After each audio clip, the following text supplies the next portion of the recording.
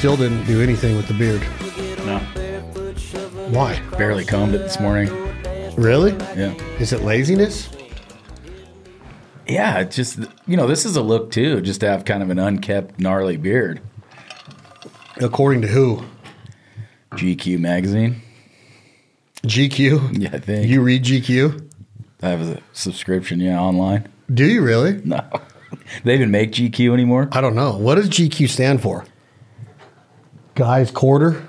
Is it? I don't know. I'm asking. Glamour something, maybe? Glamour for a dude? No way. Let's Google it. This fact checker. GQ magazine stands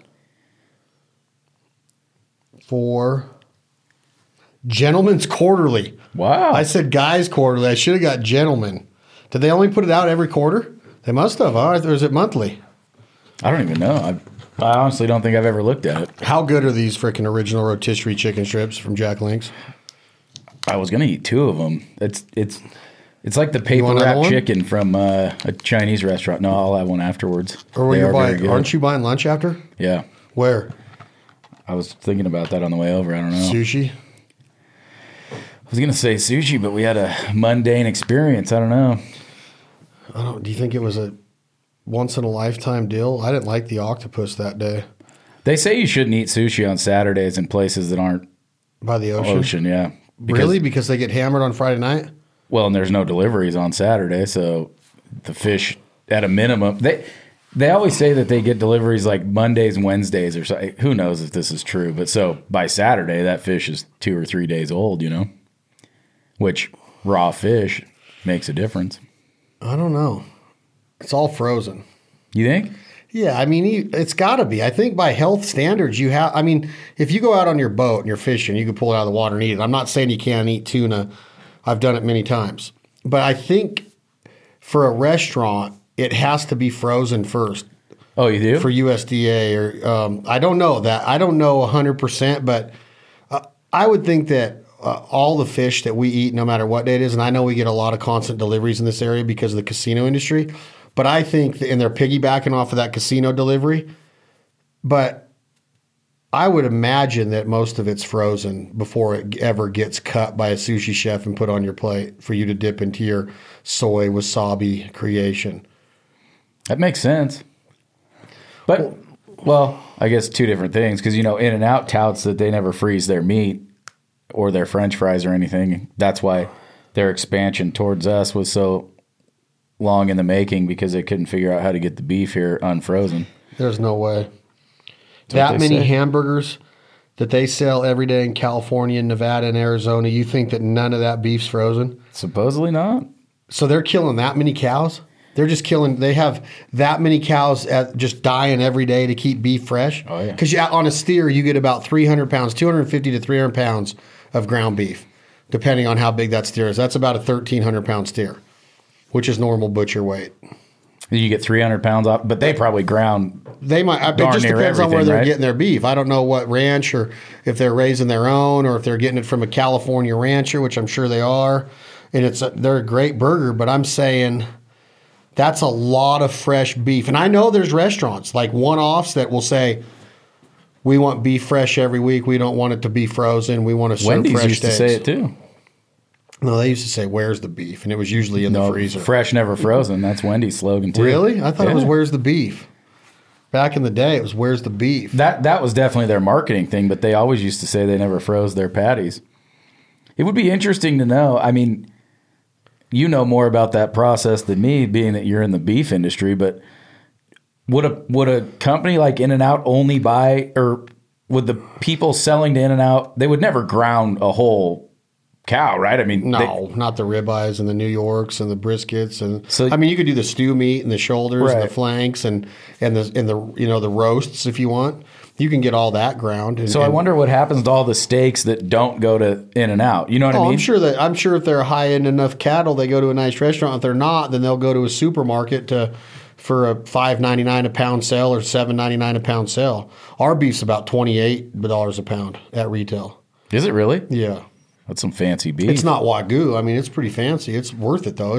I made a bolognese last night, dude, with our ground beef. Here's what I'm going to say first. This is another episode of This Life Ain't For Everybody, breaking it down with Chad and Alex. Are we going to break down food today? I think so. I think we are for a minute. Breaking it down is brought to you by Jack Daniels, an American icon, an American tradition. The American Jack Daniels Tennessee Sour Mash whiskey culture is amazing. It's amazing what they've done. I think Jack Daniels is sold in 170 countries all over the world. It's the most amazing whiskey I've ever tasted, and I'm reading that. The Gentleman, the Single Barrel, the Jack, the Black 7, the Apple, the Tennessee Fire, the Honey. They are all so good. The Sinatra, the Gold. I'm a big fan.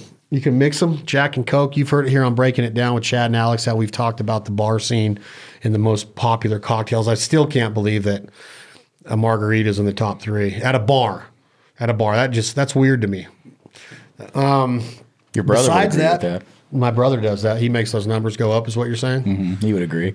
Today's episode of the podcast, Breaking It Down with Chad and Alex, is also brought to you. We just mentioned them. American Almond Beef, American Almond Beef, AmericanAlmondBeef.com. The world famous almond beef burger. Absolutely amazing. I was just telling Alex I made a bolognese sauce last night, and I am a huge believer in this.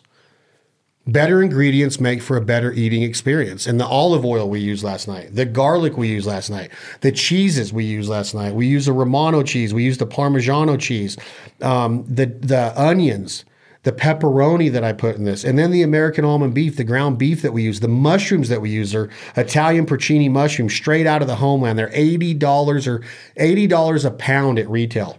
Alex, they're $18 a pound.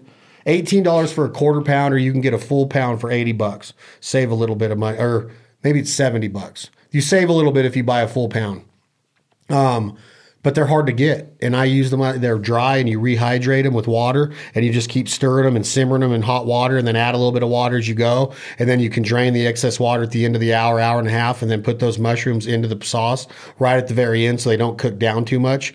But I did a 3-day bolognese sauce where I started 72 hours before yesterday with all the olive oil with the vegetables and cooking down the tomatoes and everything. Stirred it occasionally on a real low simmering heat, and then after 48 hours, I browned the ground beef with a provider rub called Drop Tine. Got it brown, but to a medium rare, which you serve beef at about 160 degrees if you're going to eat a hamburger. I like them at about 152, 153. Browned it, put it in the sauce, and then let that simmer another 24 hours. At the end of that, that's when I put the mushrooms in right before we served it. And I just think that a better eating experience, like we talked about sushi, it's not COVID. I'm getting choked up thinking about sushi. I just get so choked up. It's a better eating experience, in my opinion, with better ingredients. And I think you being in the restaurant industry a little bit that you are, I think that you know this, that you can't get the best quality without cooking with the best quality. You can't taste the best quality. Right. So this American almond beef burger, I'm telling you, it is a different kind of eating experience. When you eat the hamburger, blows your mind. If you just chop it up and put it with some eggs, blows your mind. If you cook it into a sauce like I did, it just makes that sauce and gravy better. And everybody at the table last night like, wow, that's freaking killer. People would argue and say you can go buy the cheapest ground beef in the world for $1.50 a pound and have the same experience. And I would say, no, you can't. If you add a ton of salt and a ton of stuff, but if you're cooking a real bolognese sauce, you want fresh ingredients. And that's why in Italy, when you go over there, it's a lot farm to table, man. They're right from the market to the kitchen. Yeah, they're always getting fresh vegetables every day and fresh garlic and fresh meats. And you go to the bakery in the morning at 4 a.m. and get your bread, when it's first coming off. And then you start eating it with Nutella right then on the beach if you're partying in Italy. I've done it. But, you wait until the bakery opens, get some Nutella spread on there. I just think that better ingredients make for better food. So our podcast is brought to you by American Almond Beef, from the ribeyes to the New Yorks to the filet mignons to the briskets to the burger to all of the cuts at AmericanAlmondBeef.com. I'm telling you, try it. It's worth every penny. I know that y'all out there want to know where your food comes from. That's why I hunt. I want to know where my food comes from. I don't want it pumped full of steroids and enzymes. I want it fresh. And I'm telling you, if you get this story ingrained in your head of how we're finishing these beef from 900 to 1,300 pounds. The steers are treated so ethically, morally correct, and this proprietary blend of food of almond, I can't tell you the ingredients, but the base of it is almond hulls, and it's a sweetness. There's some sugar in there. You know what I mean? It does have a nice sweetness. It's good. So anyway, that's our sponsors. That's our partners, Jack Daniels, American Almond Beef. And I did mention Jack Links because I'm getting ready to tear into one, Alex. And speaking of food, I'm going to let you talk, but I'm on this fasting deal 6 days a week, intermittent fasting for 16 hours a day. And then twice a month, I do a 24-hour fast. 24 hours? With not one calorie put in my body. Black coffee, a Coke Zero, no calories can go in my body for 48 hours or for 24 hours. I'm trying to get the guts to do a 48-hour to see if I can do it. Remind me not to come over when you do that. Just live on water for a couple days. So at noon every day, which right now it's 11:20, I'm gonna open this nice bag of. Remember when Happy Gilmore's like this Subway foot long? This bag right here, this jalapeno, Jack Links. You want to try one? No. When I open it, I might let you. But Jack Links, thank you for supplying us with all of our high protein needs. I'm just going to throw this out there to everyone that's been listening. You're not drinking. You're intermittent fasting. You're 24-hour fasting. You are going to be a pleasure to be around come about March 25th. Yeah, but I'm done with it. When I get to Georgia on my turkey hunts, I get there on the 28th. I have 3 more days to hang out with Brad Arrington. I'll be turkey hunting every day. Can't have one beer until midnight on April 1st. Are you going to intermittent fast on those days too? Does it count if you're asleep? Mm-hmm. Oh, so you just go to bed. So it's not as bad as it sounds. You can't have 1 calorie after 8 p.m. Right. And you can't have one until noon. That's 16 hours. So you can't wake up. Every day you wake up literally starving. Oh, yeah. That's hard. But it's the pressure. Like John Kerry described on the podcast one day, it's putting pressure on you. Like, can you do it? Can you wake up? Like when I woke up today, I woke up at 5:30, and the first thing I wanted to do was eat. My daughter woke up with me. She, not that early, but a couple hours later, the first thing she did was eat. And I don't expect a 10-year-old. Did you cook her breakfast? Of course, dude. So then you can't eat it and you're cooking too? That's tough. I'm cooking it and I'm cooking a wild goose sausage that we did with Remy. And Clay's really good at this processing stuff and the flavors we used. But I used this maple bacon flavor that we did on this snow goose. It's snow goose and Canada's mixed. And we used all that meat stuff to process it. And it's unbelievable. You should take a package home and throw it down with some eggs. But I just did it. She likes scrambled eggs. She doesn't like it mixed like I do, but I cook the eggs separate. Then I put the eggs in and then a layer of hash browns and then a layer of goose sausage in a bowl, and she just slams it. But she doesn't like it all cooked together. I like it all cooked together. So do I. I like what do you call that, a mashup? Like a scramble or something like that, yeah. You put are a little cheese on it. You look like a Denny's guy. Never eat at Denny's. Grand Slam scramble. Maybe when I was in my 20s, go there about 3 in the morning. I ate there 2 years ago on the way back from Canada in Montana. It was the only place open during a snowstorm. I ate at one like 3 or 4 years ago in Arizona after elk hunting. It was actually pretty good, but I'd also been out for 3 or 4 days without any kind of foods, Oh shit! 2 years ago we ate it at spring training. We eat it every year at spring training when we first get into the valley. Remember, that's like our tradition. We slept in their parking lot a few years ago. Yeah, because we're so tired and hungry by the time we pull in there. We always hammer that. It's right there by Surprise, kind of close to where the Royals are. Yep. Right in that same vicinity. But food, like this. Do you agree? You're not a cook, right? You don't cook much, but you hang out with cooks. I've been Traegering a lot lately. You have? I made a clam chowder a couple weeks ago. I've been cooking more, yeah. Well, so you smoke the clams in the cream of all things, and then you could have, I guess you could have cooked it all the way on the Traeger, but I didn't want to stand. It's not all that warm here yet, so I didn't want to stand outside through the process of the bacon and all that stuff. So I just did the rest inside, but it was really good. Tell me what's in it. Like, what you got? You put potatoes in it? Yeah. So you smoke the clams for like 30 minutes, and then you add the cream, and you smoke that mixture together for like 30 minutes.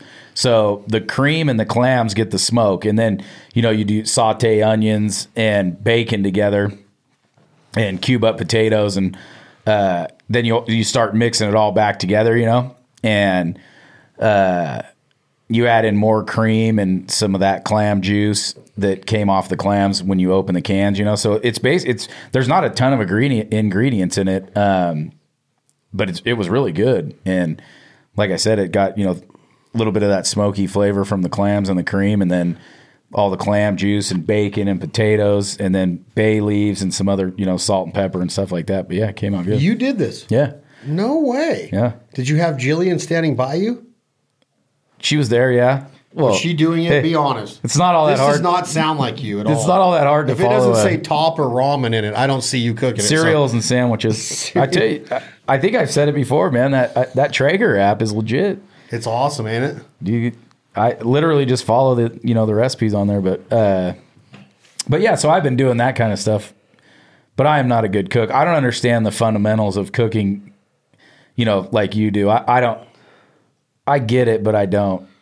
I couldn't tell you how to start, a meal from scratch without looking at a recipe. That's what's good about what we're doing with the provider, because a lot of people, especially me, a lot of people I know take it for granted that people don't cook like I do, right? Or like Clay does, or how my dad did.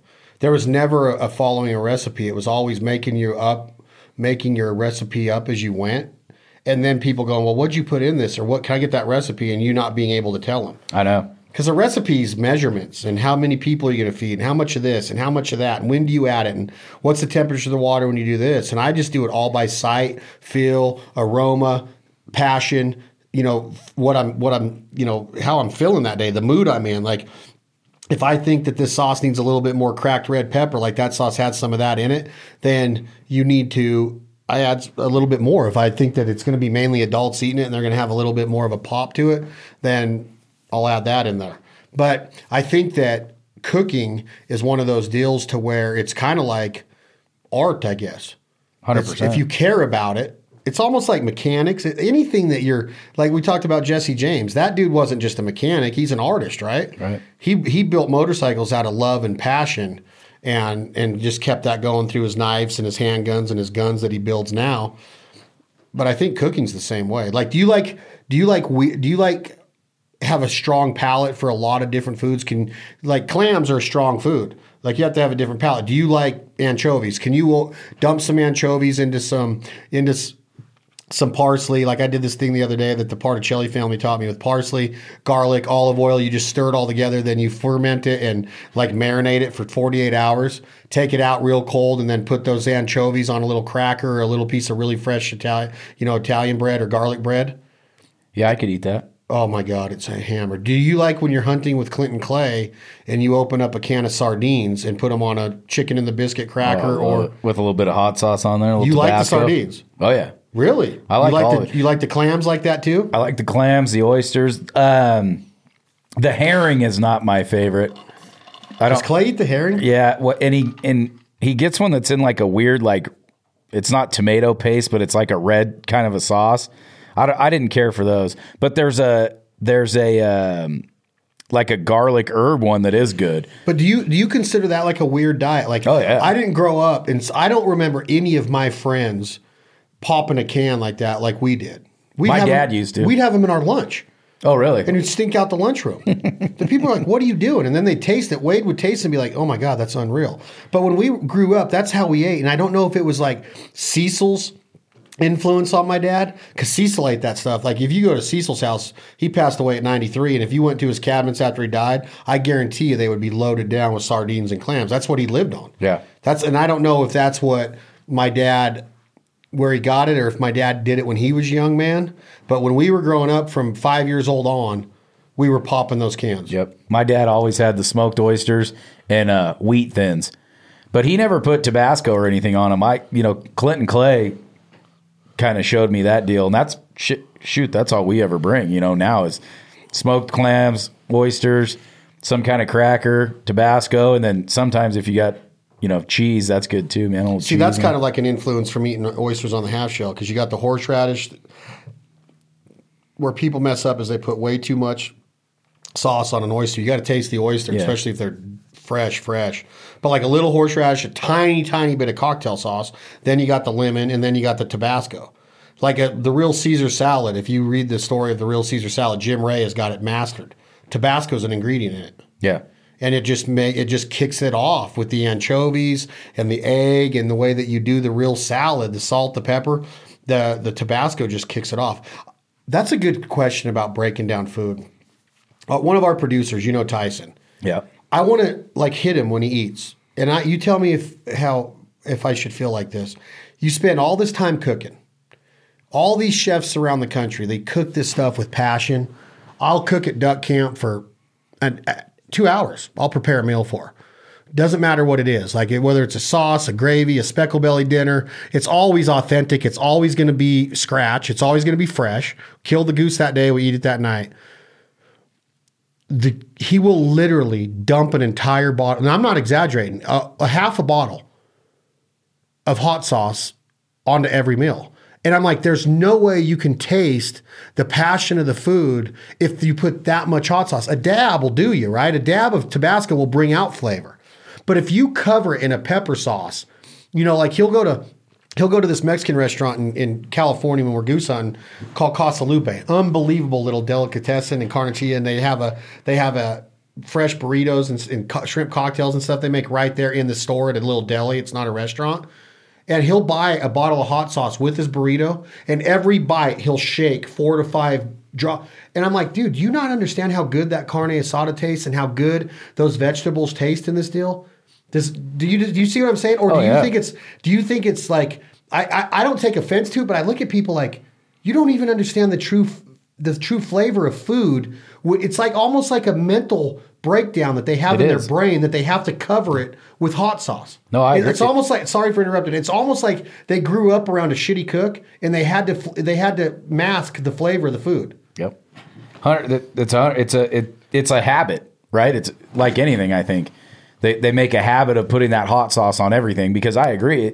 I rarely even put salt and pepper on it. Good food needs really nothing. You know what I mean? You eat it. And I dip my pizza in ranch, and I think that's a habit for me. Really good pizza places, they won't even give you ranch. You know what I mean? They don't want you. They shouldn't. I think I like that taste. That is such a kid's thing. That is such a mentality of a kid to have to, like I like the taste of a carrot. I do like it in a dip. I like dips. I like chips, but I also like the taste of food. And we started this off. It's. I'll let you continue. It's a habit, right? But it drives me freaking nuts. Yeah. Well, especially like when you cook, you put your passion into a meal. It's all the same as people instinctively reach for salt. You know what I mean? People that are really hooked on salt, they're going to grab salt no matter what. And I always used to hear my dad say, "Why don't you try it first? Before you put salt on." Why don't you try it first?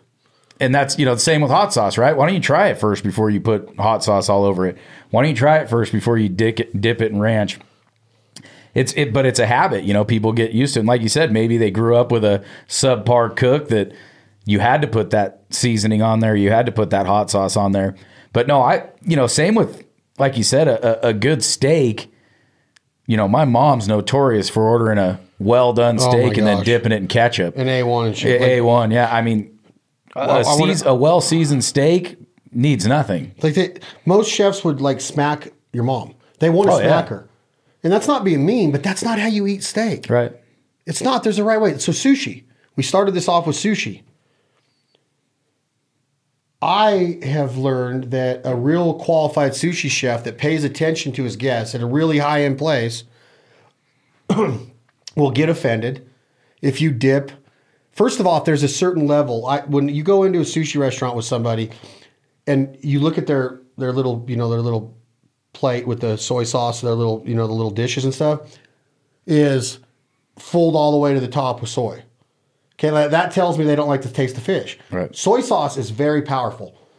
If you just take a drop of it and put it on your index finger and lick it off or put it on your lip, you can taste it for a long time. Oh, yeah.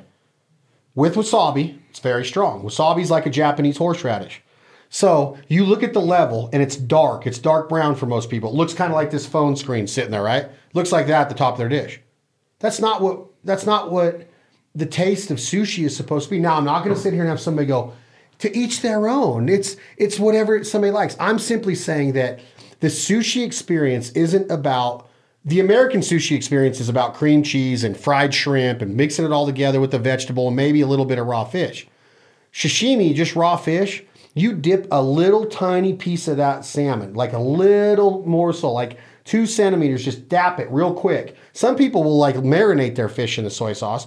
I take more wasabi than I have soy, and I develop a paste, and then I just like literally like tap it like a tip of the sashimi in there. If you're eating sushi with the rice, nigiri, you have the piece of raw fish over the piece of rolled up rice. Hopefully the sushi chef understands what the rice ball is supposed to be molded like and formed like and shaped like, and it's not a Nerf-sized football. Mm-hmm. And a lot of them will do it up here because the owners say, hey, if it's all you can eat, fill them up with rice. If I see them not eating their rice, they're going to get 86, never welcome back. Oh, white guy, round eye, you got to go. You hear all that stuff. But it's like you have these guys and girls that will take their nigiri with the rice and dip it rice side down into that sauce. What does rice do? Soaks it all up. It's a sponge. So how are you tasting the fish? So a real qualified sushi chef at a high-end place, getting back to what I was saying, will take offense to that style of the dip. He's not going to say anything because it's your money.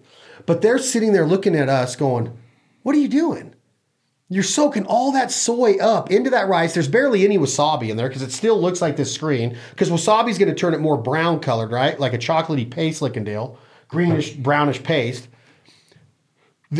It's all soy sauce soaked up in that rice. They put it in there, and you know how tangy and how rough soy sauce is to the palate. It's not something that you just, like you dip an egg roll in soy sauce. You mix it with a little bit. You always just do a little dab of soy. You might mix it with a little Hoisin sauce or whatever that name is of the Chinese or Japanese barbecue sauce. I eat a lot of pho, right? Vietnamese soup. You see a lot of people with those soups just putting Tyson. If you go to pho with Tyson, I sit there and watch him make up his pho, and I'm like, that guy literally has the best broth recipe I've ever tasted.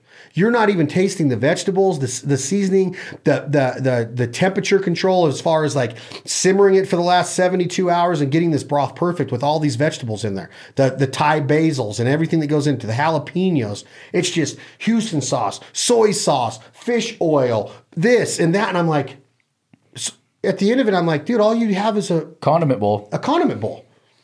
You know what I'm saying? Like, I'm getting fired up because Tyson, I'll look at Tyson at camp and I'll be like, bro, you didn't even taste what I just cooked. And he'll be like, it's the way I like it. And I'm like, well, I'm not going to cook for you anymore. You're pissing me off. Go have a microwave burrito and pour all that hot sauce on it. What's the difference? Exactly. What's the difference? I watched that, the Nobu guy. He's got a couple videos out. The real famous sushi chef. He's so awesome. They don't even put soy sauce. The soy sauce isn't even on the table. You know what I mean? And they have a little tiny ball of wasabi. And they take like like the tip of the chopstick, and if you want, but they eat it no sauce. There is no, you're eating the fish, and they, like you said, he would be offended if you wanted to eat it any other way. And that's how I've gotten to be like when we go today, you'll watch me eat sushi in a way of like, I barely ever use that sauce. I barely ever have any soy in my thing, and I'm not saying that raw you need to do it like me. I'm simply saying that. The breaking it down part of this conversation is the eating experience and the flavor of food. I could take an egg roll from a supermarket that's been frozen for 8 years, however long they are, before they lose their shelf life, okay, and put enough sauces on it to make you go, wow, that's pretty good. Yeah. But that's not cooking. A sushi roll that's got teriyaki sauce on it. And then it's skipping my mind. What's the hot sauce called? Sriracha. Sriracha sauce all on there. Then it's got a piece of mango on there. And I'm like, dude, where's the flavor of the fish? You go into a sushi restaurant up here where it's all been Californiized or Americanized. And I'm just like, all you're eating is a freaking thing of rice. And mayonnaise. Mayonnaise and cream cheese, which is absolutely disgusting in my opinion. Shouldn't even be allowed in a sushi bar or anywhere else in the world. Philadelphia. The only thing, come on, they did bring us the Rocky. And they brought us Lenny Dykstra. And the Philly cheesesteak. Yeah. But cream cheese, bro, we'll get on that later. I'm just saying that when I look at Tyson, and I'm not picking on him, I guess I am in a way, he knows I love him. But that's kind of like somebody that can't drink whiskey without having it with a ton of Coke all the time. Do you really enjoy the taste of whiskey, like to sip on it or have it neat or on the rocks and enjoy a good bourbon or a good Tennessee whiskey like Jack Daniels? Do you really enjoy that? Or do you just think, or do you just like the buzz of it? Because I'm not saying that Jack and Coke doesn't taste good, but in a way, it takes away, there's got to be certain moods. Like if you listen to our podcast with one of the master distillers, Jeff Arnett from Jack Daniels, he retired a little bit ago. If you listen to what he says, it's about mood. Do those people ever get in a mood to have that whiskey just neat or on the rocks? Or they always have to mix it with maraschino cherry juice or maraschino cherry or an old fashioned or an orange zest or whatever it is? Do you really like the taste of whiskey? Different moods call for different forms. One time you're partying, you might have a Jack and Coke. This one might be a dessert with a Jack and Honey after dinner, a Jack Honey after dinner. This one might be something that where you're enjoying, something that's going to call for a gentleman Jack or whatever, right? So eating is kind of the same way. It's moods, but do you really enjoy the process, the flavor of the food, or are you just looking to get something in your stomach real quick? I mean, you know what? It's a weird thing to me because when we were doing the American almond beef with Moskov last week, Ming, his executive chef, went in and cooked it with nothing.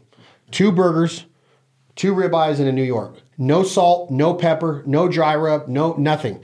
Comes out and I'm sitting there we're tasting it, passing it around. I'm like, man, this is good. What'd you put on it? He's like, not one thing. And I'm like, amazing. Yeah. Very rarely do you see people that do that, right? Nobody does that. Almost nobody does that.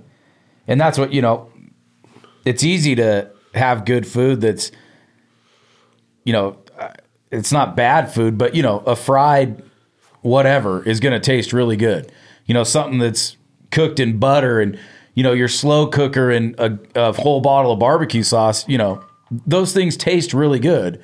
But are you really getting, it's like you said, if you've only had a duck as a popper, do you really like duck?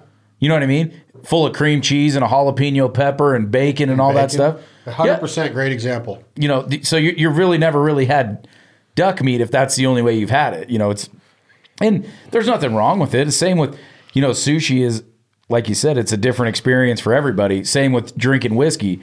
Are you going to go out and party? You might be drinking Jack and Cokes because if you just went straight Jack all night long, you'd probably be in trouble, Like you said, if you've had a nice dinner and now you want to have a cocktail afterwards, I'm getting one on the, on the rocks or neat or whatever. Yeah, it's like you said, to each their own, but I think people have to explore the other side of it. You got to have that steak cooked, rare, medium rare with not a ton of seasoning and all that, and actually enjoy a good cut of meat. You go to a steakhouse and you'd order a $45 tomahawk ribeye, and then you order all those sauces that go with it. You've wasted $45. Just a tiny bit of real horseradish. Yeah. If that, I mean, I like it a lot of times with nothing, Nothing. Oh yeah. If that, I'm talking just like wasabi, a little dab of horseradish brings out the flavor to me. Those are enhancers. Yeah. Enhancing it is one, and that's one thing that I've kind of learned because I don't use a lot of salt, but salt enhances a lot of flavor, and like pesto sauce, you put a little sprinkle of salt on a good pesto, it makes it pop even more, Well, salt is an equalizer. If you get too much pine nut in the pesto, you can equalize it with salt. If you get too much of the sugary taste in it, you can equalize it with salt.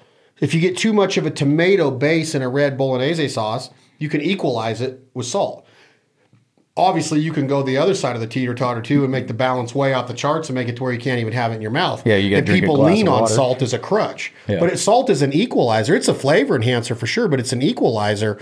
Dad always taught us to mix your salts and sweeteners.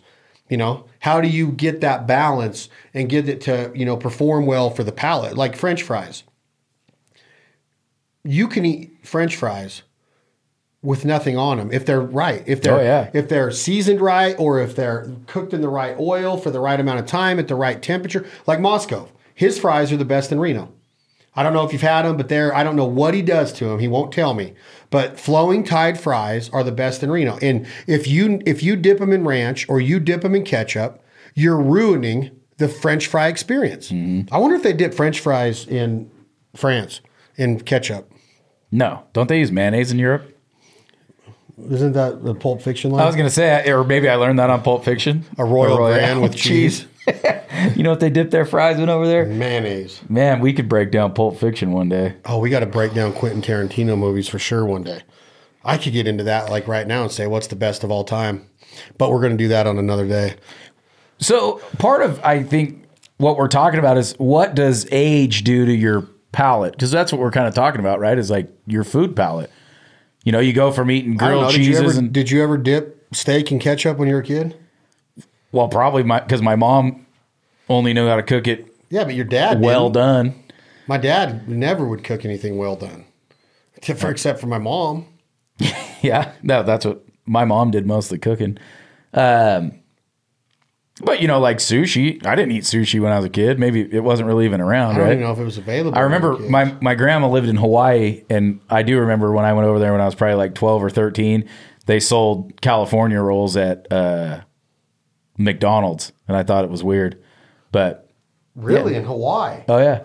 They had like a little reach-in cooler cabinet at the McDonald's, and you could get California. I remember California rolls. There might have been other things too, but you could definitely get that stuff over there. Now, a California roll, do you eat those right now? No. Never. It's kind of like a waste. Yeah. But again, it's kind of an introductory to sushi for a lot of people. But it's cucumber, crab, and rice with a little bit of the poppy seed in the rice with the sesame seeds. The sesame seed. I mean, not poppy seed. Poppy seed. Ooh, sesame seed. I don't know. I don't know if we. Yeah, I guess that's a good way to put it. You mature because a lot of kids are picky and they might get into other stuff as they get older. But a picky kid drives me nuts too. I just want to whack them too. Like, what are you thinking? What are you thinking? Can't eat that asparagus. Only chicken strips and fries. Well, yeah, that's what they do. Or cereal. I'm like, how could you not want to eat the food that we put in front of you? Like, Alyssa was watching the videos today from the bolognese sauce, and she's like, that. And she's filming all this stuff the other day for me. She runs the camera and she comes in and she does funny little things. Like I'll be slicing up the pepperoni or whatever, and you'll see her hand reach in there to take one. And then I'll be doing the carrots, and she'll reach in and take a carrot. But she had no idea what I was. I guess she had no idea what I was doing all these vegetables for the other day, and these meats and stuff, and getting them ready for this sauce and this gravy. So when she's seeing these videos, she's like, "All that stuff was the sauce I ate last night?" And I'm like, "Yes." She's like, "Oh my gosh, it was good. Oh my gosh, that was unbelievable." And that's like almost like the Medal of Honor now, or like the stamp of approval when I cook, is if she goes, "Oh my gosh, this duck is unreal." Or today she's like, "Daddy, you're really good at cooking duck, but not like Uncle Dave." She loves Dave's simple teriyaki duck and rice recipe, but he does it perfect because he understands the high heat, the temperature, and how long to cook the duck for to not just get the flavor right, but the texture, and not liverize it, because that's why most people say duck sucks. Yeah. Any wild game sucks because there's not a lot of fat in it. You can't sit there and just char it down. It's not going to have flavor, and it's going to become like liver. And a lot of people don't like liver. Liver can be okay if it's cooked right. So, will you make your daughter different dinners and things? Or are you old school like our parents where there was dinner and either you were going to eat it or you were going to eat it? Oh, you mean like separate from what I'm eating? Yeah. No. Do you know what I'm saying? Like when we grew up, I know your mom and dad were just like mine. She always will eat the entree. Yeah, she might not eat a green salad all the time, but now Sure. she's starting to get into all those green salads, especially Caesars.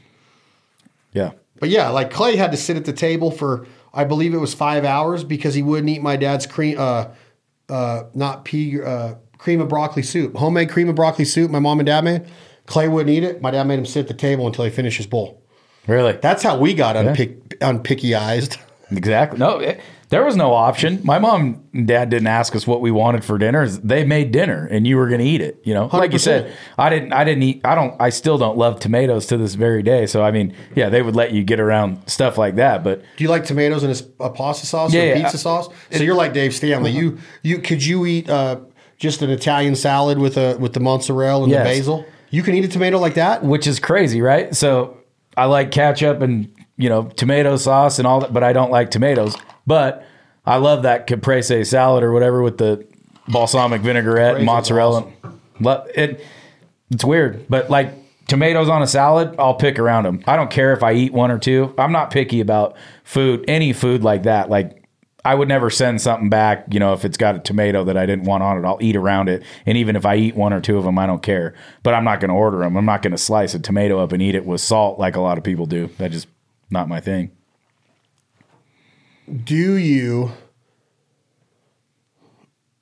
There's military eating, which is super fast.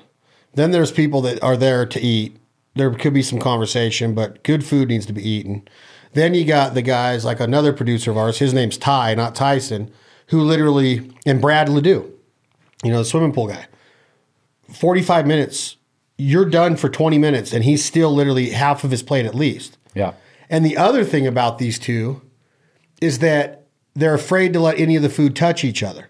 Are you a guy that can like when I get eggs and hash browns, they go together. Right. I don't put ketchup on them. Maybe a dab of Tabasco. Okay, maybe. But I like the flavor if they do it right. And I don't eat a lot of hash browns because I'm real picky about hash browns, especially the texture and all of the stuff that when you say I want crispy hash browns, unless you're at the Waffle House in the South, most people will mess it up. They don't get them crispy enough. Either the outside's crispy and the inside's mush. Raw because they've cooked it on too high a heat.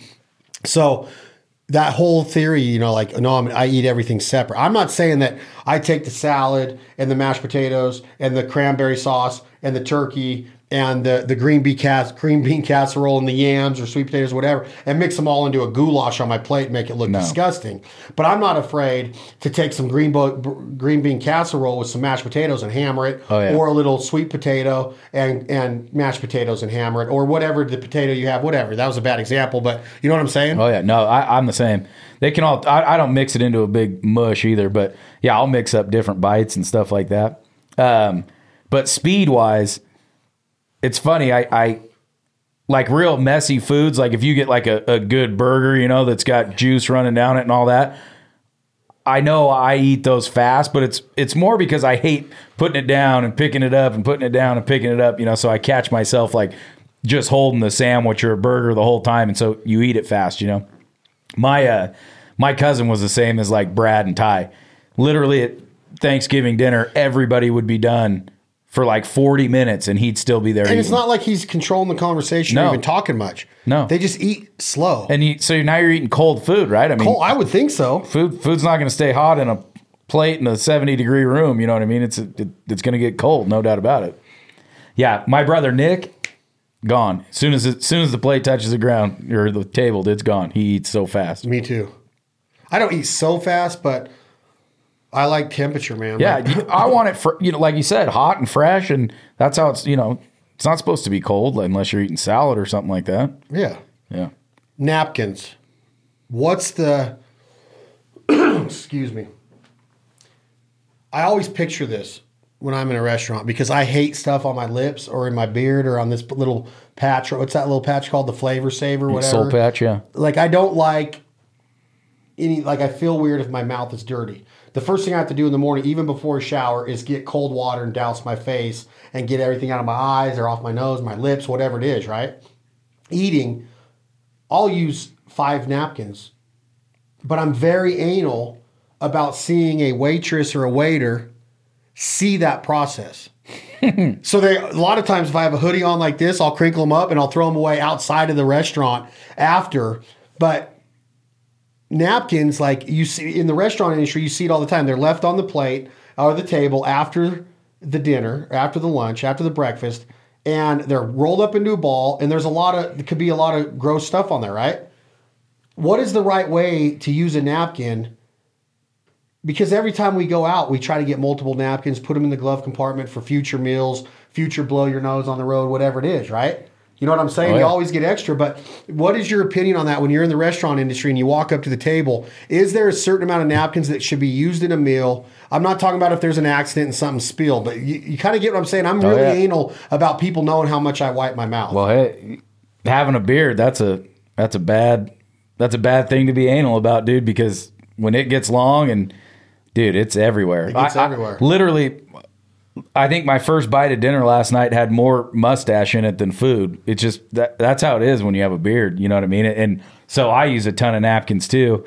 But yeah, I mean, nobody wants to be sitting there at dinner where you got a big, glob of food hanging off your mouth. I do see though in the restaurant, there's a lot of wasted, napkin, not wasted, just, lot of use, a lot of napkin use. So do you prefer a cloth napkin over a paper napkin? We used them last night with that bolognese sauce. And yeah, you wash them and they're gone, but I don't know. I don't know if I'd probably be, but it prevents you from getting another one. Well, and I find myself rotating the cloth one, right? You wipe your mouth off, and then when you go to do it again, you don't want to wipe your mouth off where you wiped your mouth off the first time. You're getting more sauce back on there. So you're rotating that napkin around. I mean, I know at steakhouses and stuff, they gotta kind of have them just for the look. But yeah, I think a couple paper napkins is the way to go. A couple? Oh, yeah. So you're a clean eater even with the beard? You can get through with a couple, or do you have to have 3, 4, 5? No, probably. It just depends, I guess, what you're eating. But it's definitely 2, no matter what you're eating. But you eat, like I said, like a sandwich or a burger or something messy like that. Oh, yeah, you're 3, 4 napkin with a beard for sure. Really? Oh, yeah. I'm pretty anal. I don't know if it's an embarrassment, though. If I'm embarrassed of how many napkins I use, because I don't like having things on my face. As long as you're less embarrassed by the napkin use versus having food on your face, and you're keeping good ebb and flow. If you're a heavy napkin user, where do you put the excess napkins? Am I onto something? Put them in your shirt? No, I put them right on the table. Truth be told, back in my my rookie days of sushi, a lot of the rice went in this pocket in napkins until I got caught by Tony at the sushi club. Yeah, you're a no-no. I get a little bit of anxiety when I eat sushi with you because you don't eat all the rice, and I'm afraid we're going to be kicked out. Well, and you try to hide it under the plates, and it just depends on the relationship you have. If you eat some of it, but you're not going to eat it all, you spend enough money in a place, right? They're going to let you go a little bit. But I was a rookie in the game back then, and Tony's like, "You out? You get out of here." Kicked you right out. Yeah, he used to have the best sushi. I know, but something happened. Is he still around? No, I heard rumors. Oh. But that place was awesome. It was really good. No, his buddy had the other one that was really good too. Appetizers. Appetizers are they're a tricky one, right? Mm-hmm. Now, if you're a real connoisseur of food, what is a good appetizer? Because you go to an appetizer place and you get a bunch of fried mozzarella sticks and you get a bunch of nachos and you get fried zucchini, or what are these combo platters or whatever they call these things, right? They got the little jalapenos. They're all fried. It's bar food kind of. At a good restaurant, there might be a wedge salad appetizer. There might be, I guess that's not a good example because that would be considered a salad, but there might be a mushroom appetizer. There might be a salami and cheese, or an Italian salami and cheese. In the South, you do that a lot with sausage and cheese. They're tricky though, because what are you really doing if you're going to a nice restaurant, a nice Italian meal, and you fill up on appetizers and bread? It's another tricky one, right? And they want you to do it because they want you to have a full belly and take leftovers home. That their meals are suffice, right? But man, appetizers are tricky to me about how do you trigger. Like, one of the worst is a Mexican restaurant. Chips and salsa. Right? You're filling yourself up on fried carbs with sodium, and then you're trying to say that you're still hungry for a meal after. This is kind of like the gluttony aspect of America, right? Of like, it's normal to have an appetizer. It's normal to have 3 or 4 baskets of chips and salsa, right? And then go into your pre-meal salad or whatever, and then into your meal. But so, what is your opinion on appetizers? Are they a must? Or because some guys, when you go and you're like, "Hey guys, you want to get some appetizers?" I know some buddies in my circle, but like, "No, we're good. We'll just have the entree and wait for it. Maybe get a salad before dinner, a little dinner salad or a wedge or a Caesar." I'm typically salad. You know what I mean? Like I always get super salad to start.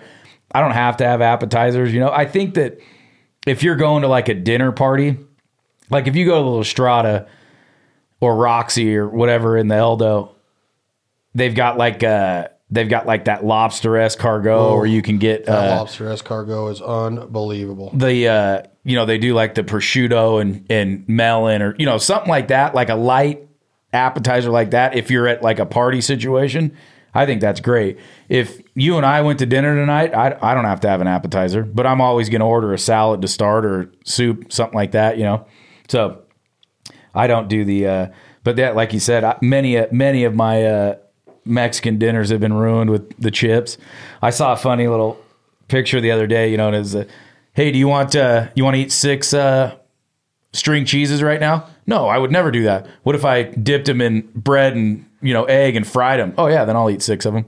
Like, dude, I could literally eat 6 mozzarella sticks, but I would never eat 6 string cheeses. You know, it's weird, and that's the same thing. Same thing. Just Except now you're adding and more fat grease and more fat, and more carbs, bread. Yeah, but it is funny, man, and especially like you go to like a steakhouse meal. You go to a nice steakhouse. The amount of food that most people eat when they get to that it's crazy. Yeah. You know, you would Gluttony. never do that at home. Yeah. And I did, you know, it's a nice treat. You know, you go hit a Ruth Chris or something and you start with all that bread usually and butter. And then, yeah, if you get an appetizer and then a salad and then you get your main course. And then if you're out for a birthday or whatever and you get dessert, I mean, dude, 4,000 calorie meal. It's our country, man. Yeah. Plus 3 cocktails. I don't know a whole bunch of how many China buffets there are in China, but there's one in every neighborhood in America. There's one in every prairie town in Canada. Oh, yeah. Buffets here, country buffet, hometown buffet. Every casino has a buffet. Our life here, all you can eat sushi. In this casino industry, in this part of the country, it is a glutton deal because it's like you are conditioned.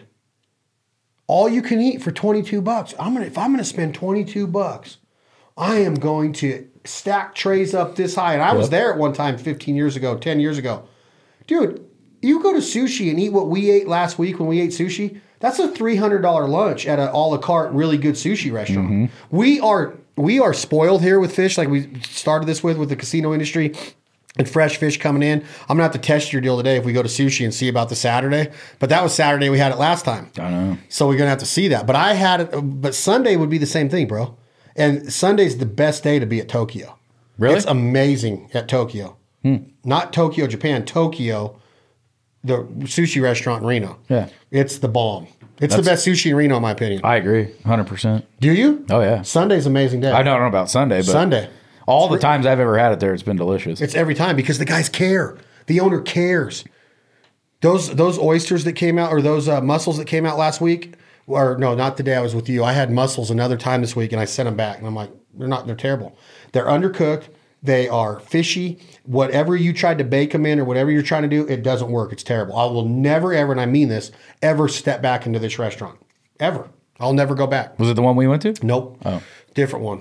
So there is, you know, it's sad because sometimes those restaurants simply become a business and a moneymaker, right? And those guys lose their passion for what they started. Right. You know what I mean? Yep. You remember there's a sushi place up way up on the hill, and Skyline? Yeah, it was literally one of the best. And they had a different reason for Hirobo. Yeah, that is place what was it used amazing. to be. Was amazing. So, and that's because they cared, right? That was a legit sushi restaurant. It was small, and those are usually the best ones, right? A little one where you're shoulder to shoulder, but you know, it's not greed, but it is. They expand, and then you got to get a guy to, you know, cut fish over at the news station, and he might not be the best guy, but they want to capitalize on the money that they're making, and then it goes downhill. Bad. Unfortunately. You remember Landrum's here. Yeah. Landrum's was the best breakfast in Reno. Hands down. It was like six stools at a bar and maybe Rock Boulevard? Yeah. Maybe a couple booths. Their breakfast potatoes were literally the best I've ever had. Like you said, if you wanted them crispy, they were almost like potato chips, but you know, they were breakfast. Unbelievable. But then they want to expand, you know, you want to make more money, and unfortunately they lose that personal feel. Right. And it's the good restaurants that expand, that keep that, that succeed. Yep. And these places that get popular and get busy, they lose their QC, their quality control. Mm-hmm. And COVID did that a lot because this whole mentality, when we opened back up, the whole mentality was get them in the door, get them fed, get them out, get somebody else in here. We need to make up for what we just went through. Right. And that's where you saw a lot of this going on is I'm like, I'm not going back. I'm not going back. You should be on your A game right now. You're trying to earn business back in a sense right now. You can't take a reputation of pre-COVID or pre an incident like this and have everybody be like, oh, I can't wait to get back in there. And then when they go back in there, it sucks. Right. You can't take that chance because you don't have the right amount of manpower, which is understandable. But the manpower you got better be working their ass off if they're getting a paycheck. Mm-hmm. And you better be managing them the right way, managing your cooks and the recipes and the condition that the food goes out to and presented to the end user, the consumer, the eater, right? I'm sitting there going, are you serious? Like, this is terrible. Yep. This is absolutely terrible. That's what I didn't say that, but like I said, I can't eat these. Like I promise you, don't be mad at me. I can't eat them. I said they're so bad, and I'll never go. I didn't say this to the people there, but I will never go back there. Maybe give them another chance, but I doubt it. It was that bad. This will blow your mind, or at least it blew my mind. I went to a bar the other day, and you know, due to COVID, we're limiting table time to 1 hour. So you got a bar where you want people to hang out and have a couple drinks and socialize and do whatever, you're putting an hour time limit on the table. Well, that's because it was an eatery. No. This was a bar. Had to have food at it. It didn't. It had to have food. Well, maybe it's a larger place. They got to be doing that to get people not to sit there and have a long conversation after they eat because they want to get new customers in there to get that food out, I would imagine. This was 100% a bar. It does have a restaurant hooked to the other side of it, but this was the bar portion of the restaurant. Literally a tall, rinky table you couldn't even have a plate of food at. So if you're sitting in there getting after it and drinking beers and running up a tab, they're going to kick you out in 60 minutes? 1 hour. I've seen that at sushi restaurants in Vegas. 100% food-wise. Yeah. This was a bar. And I don't know if maybe they were running into customers that were coming in and ordering one cocktail and sitting there for 2 hours and they were wanting to turn the tables over, but it was the weirdest thing, dude. And it said, you know, due to COVID, 1 hour limit at the bar. At the table. The tables at the bar is what it was. I'm trying to think of why. That would be, unless they were experiencing something where people were coming in and ordering one glass of wine and bullshitting for 2 hours. Yeah. I mean, like you said, in the restaurant world, I could totally see that. You know, you order lunch and you take up a table for 2 hours when people are trying to turn over and make some money. 100%. This was a bar. I did not see one person eating. There was a restaurant on the other side of this place, and maybe they brought food in there at some point, but I saw no food when I was there.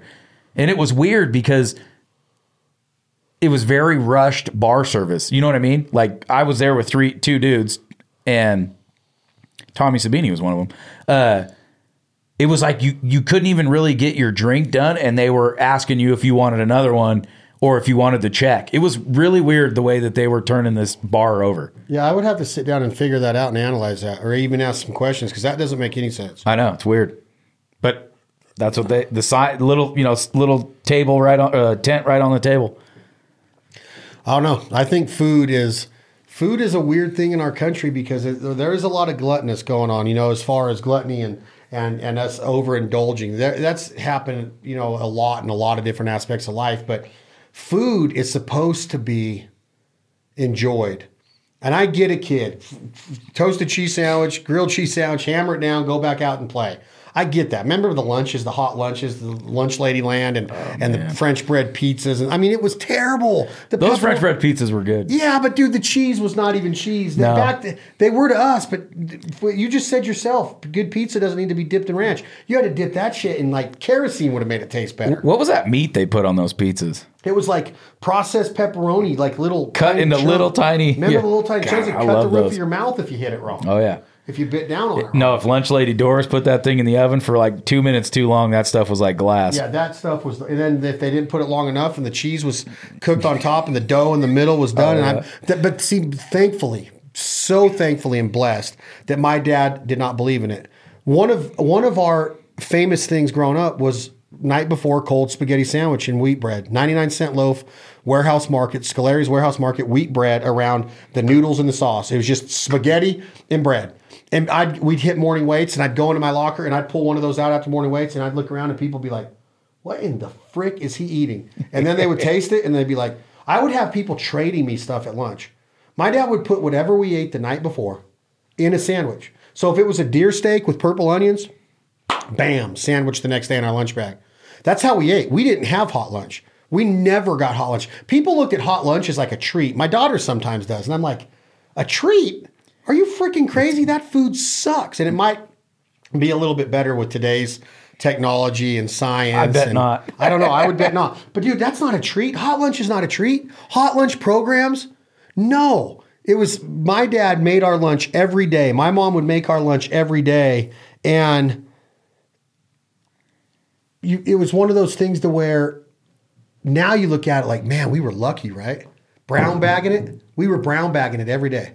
Dude, lunchbox with a thermos? Oh, yeah. What technology Dukes do of they Hazzard have in those? lunchbox? You can't even have a Dukes of Hazzard lunchbox anymore. Hey, what technology was in that little plastic thermos? Because all these companies are trying to find it again right now. But my mom would put that Soup? Campbell's soup in that Stay thermos, hot. and that thing would still be hot 4 hours later. Back in the day, it was Stanley. I know, but I don't know, Stanley. man. It's copper now. You put the copper infused in there.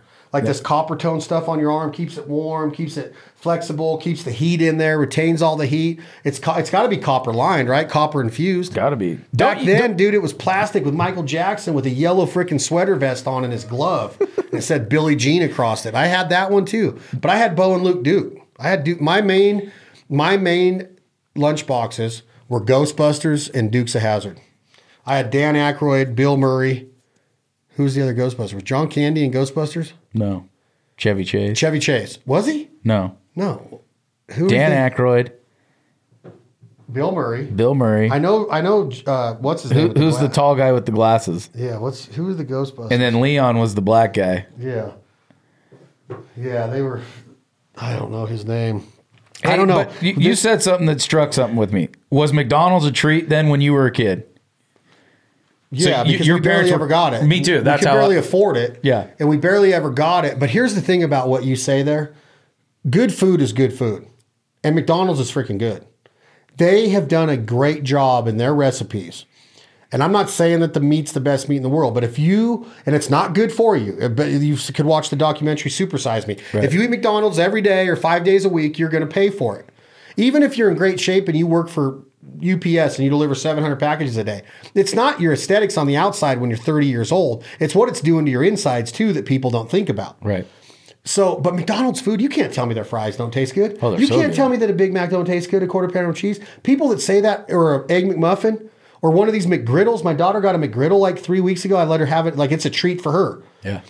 If a kid could eat McDonald's every day, they would. It's like a dog. If the dog food's laying there, that dog's stomach will blow out because he will not stop eating. That's what a dog owner does, is control that, right? Mm-hmm. That's why when you go into the trash and you see them tip it over because they got a scent, they go in there and eat it because they have no self-control. Right. McDonald's is about self-control and using it as a treat, or like In-N-Out. I could eat a double-double right now, 3 of them, no problem after this fasting day. No problem I could. But do I really want the effects that that's going to have on you? The fresh beef, I don't care how fresh it is, right? It's still not the best thing for you in a non-moderate stage. If you don't moderate it, have it in moderation. But McDonald's, unbelievable. Now here, Burger King, Whoppers, no Whoppers with cheese, with ketchup only. I could eat, but there was something about the whole Whopper sandwich and it was probably the amount of mayonnaise that might have been put on one back in the day that I didn't jive with. Yeah. But I was real picky about fast food a lot too. Taco Bell, people think it's unbelievable. I think it's terrible. Will I eat it in a pinch, like if it's the only thing open at a hunt or after hunt? Yes, but I think that McDonald's would probably be my go-to fast food because there's no In-N-Out around. Whataburger in Texas is amazing. Jim Boy's Tacos in Reno is a go-to, but how unhealthy is that shit, right? I had that last week. I don't know if fast food is another breakdown deal. It is that could for be, sure. John Hine on the Howard Stern show. He's known as the fast food king, Guru, right? yeah. He's written books about fast food and what you should order and how you order it and all that. It's a pretty interesting phenomenon because of the amount of money that's made in it. Arby's, is that really roast beef? Because now we're the meat, they got the venison sandwiches at one time and the elk and, farm raised, of course, but then they got the chicken and they got these turkeys, these delicatessen sandwiches, and Arby's is pretty good, but is it really beef? You can't tell me that horsey sauce on a little tab of that stuff on a bite of a giant, one of those Beef and cheddar? No, I don't like the cheddar cheese. I'm just talking about the Regular roast beef. Yeah. It's not a bad tasting sandwich. No, it's good. You always know that it's not real is not the right word, but real beef when the slices are all the same and perfect. Because you've run But isn't Arby's all the same and perfect? Yeah, that's what I'm saying. It's got to be, there's some manufacturing going on there. Because if you run a prime rib through a slicer to make roast beef slices or whatever, they're not all the same. And So you're saying that Subway's processed as well. Oh my God! Have you ever seen they come in like separate little, already pre-measured? They're all the perfect deal. Now that's not to say that they're not successful and that you can't get a good sandwich there. I'm not saying that. I don't eat it. It's not my favorite. If I'm going to get a sub sandwich, which is another phenomenon in itself, to get a good sub sandwich right, with the right spreads and somebody that goes down the line and meticulously takes care of that customer instead of it just being an assembly belt, a conveyor belt of just like an assembly line on a conveyor belt of just boom, boom. Dude, a good sub sandwich with the right bread, the right amount of bread, the right flavor bread. You like pork subs? Good. Dude, why did we do this on a day I'm fasting? Your fast is over. I know, but I want to go eat. Should we go eat after this? Where would we eat right now? What do you want to eat? What'd you say? What'd you say when I asked that? I said, do you like porta subs? Do you want to go to porta subs? No, I said, do you like porta subs? I think it's awesome. Yeah, I think it's amazing. I do too. I think they have a different mayonnaise and mustard that they mix together that gets you hooked. That combo is very good. There's something else in it, though. I don't know what we're going to have today. What do you feel like? I don't know. This is breaking it down. Now I feel like the Flowing Tide because you said they have the best fries, and I just don't know that I've ever really had them. Oh, dude. Are you serious? I don't know. Let me text my guy. I got a sand guy like Vince Vaughn in old school. You got a fry guy? I got a fry guy. Is that a good thing? You got a jerky guy? Let me ask him. What are you going to ask him? What's in his fries? Or if he's He around? ain't going to tell me that. I'm asking him if he's working right now. If he is, we'll run down there. You could do another episode of food. You could do 100 episodes on food. Well, we're going to. I mean, there's so many, like fast food I want to do on. Steakhouses I want to do on. Sub sandwiches. Sub sandwiches. There's so much things. There's so many things in the world. There's so much out there to break down. Like we just broke down food and it started with kind of a pet peeve of mine of Tyson putting too much damn hot sauce on everything I cook. Everything I cook. I like the taste of a good burrito. I don't need to douse, you take a bite out of a burrito and you got that little U-shaped teeth mark, little bite mark, right? He'll take it and fill that son of a bitch up with freaking hot sauce before he takes his next bite. Can you really get the flavor of what those chefs put into it? Again, people are going to go, stop it, to each their own. If he wants to eat that much hot sauce, that's fine. I'm just saying that the eating experience should be different, in my opinion. I agree. You do? We're on the same page. We are. I feel like you could eat anything if you're going to cover it in that much condiment. Do you want to go get fries? He's not working. I'm not going to eat fries. I'll eat something else there. Do you feel like that? I don't care. I'll eat anything. Let's discuss it. Discuss where we're going to have lunch today? Yeah, it's part of this food breaking it down episode. Breaking it down, breaking it down, breaking it down. This has been another episode of This Life Ain't For Everybody podcast, specifically breaking it down with Chad and Alex. The sponsors of our podcast today, Jack Daniels, American Almond Beef. Please check them out. They're unbelievable. Truly are. Truly, the filet mignons, butter. And I'm looking at this bag of jalapeno Jack Links. You're 13 minutes late on eating that. I know, and I'm still fasting. But I'm wondering, if I eat this, will it mess up my lunch now? If we're going to lunch, are we going to lunch? Yes. Where? We're going to come back on another episode and let you guys know where we ate lunch after we broke down food and lunch and all of these different aspects. Let's go douse something with hot sauce. Want to go have lunch? Want to go have condiments? Thank you all for listening. Tom, Jake, what food song? Zac Brown Chicken Fried? Yeah, that's a perfect one. Let's go out. This is Zac Brown, our buddy Zac Brown. Little bit of chicken fried. Jake, hit that button. This is Zac Brown, Chicken Fried. Thank you all for listening to Breaking It Down. This Life Ain't For Everybody with Chad and Alex. And cold beer on a Friday night. A pair of jeans that fit just right. And the radio up. I like to see the sunrise. See the love in my woman's eyes. Feel the touch of my precious child. And know a mother's love.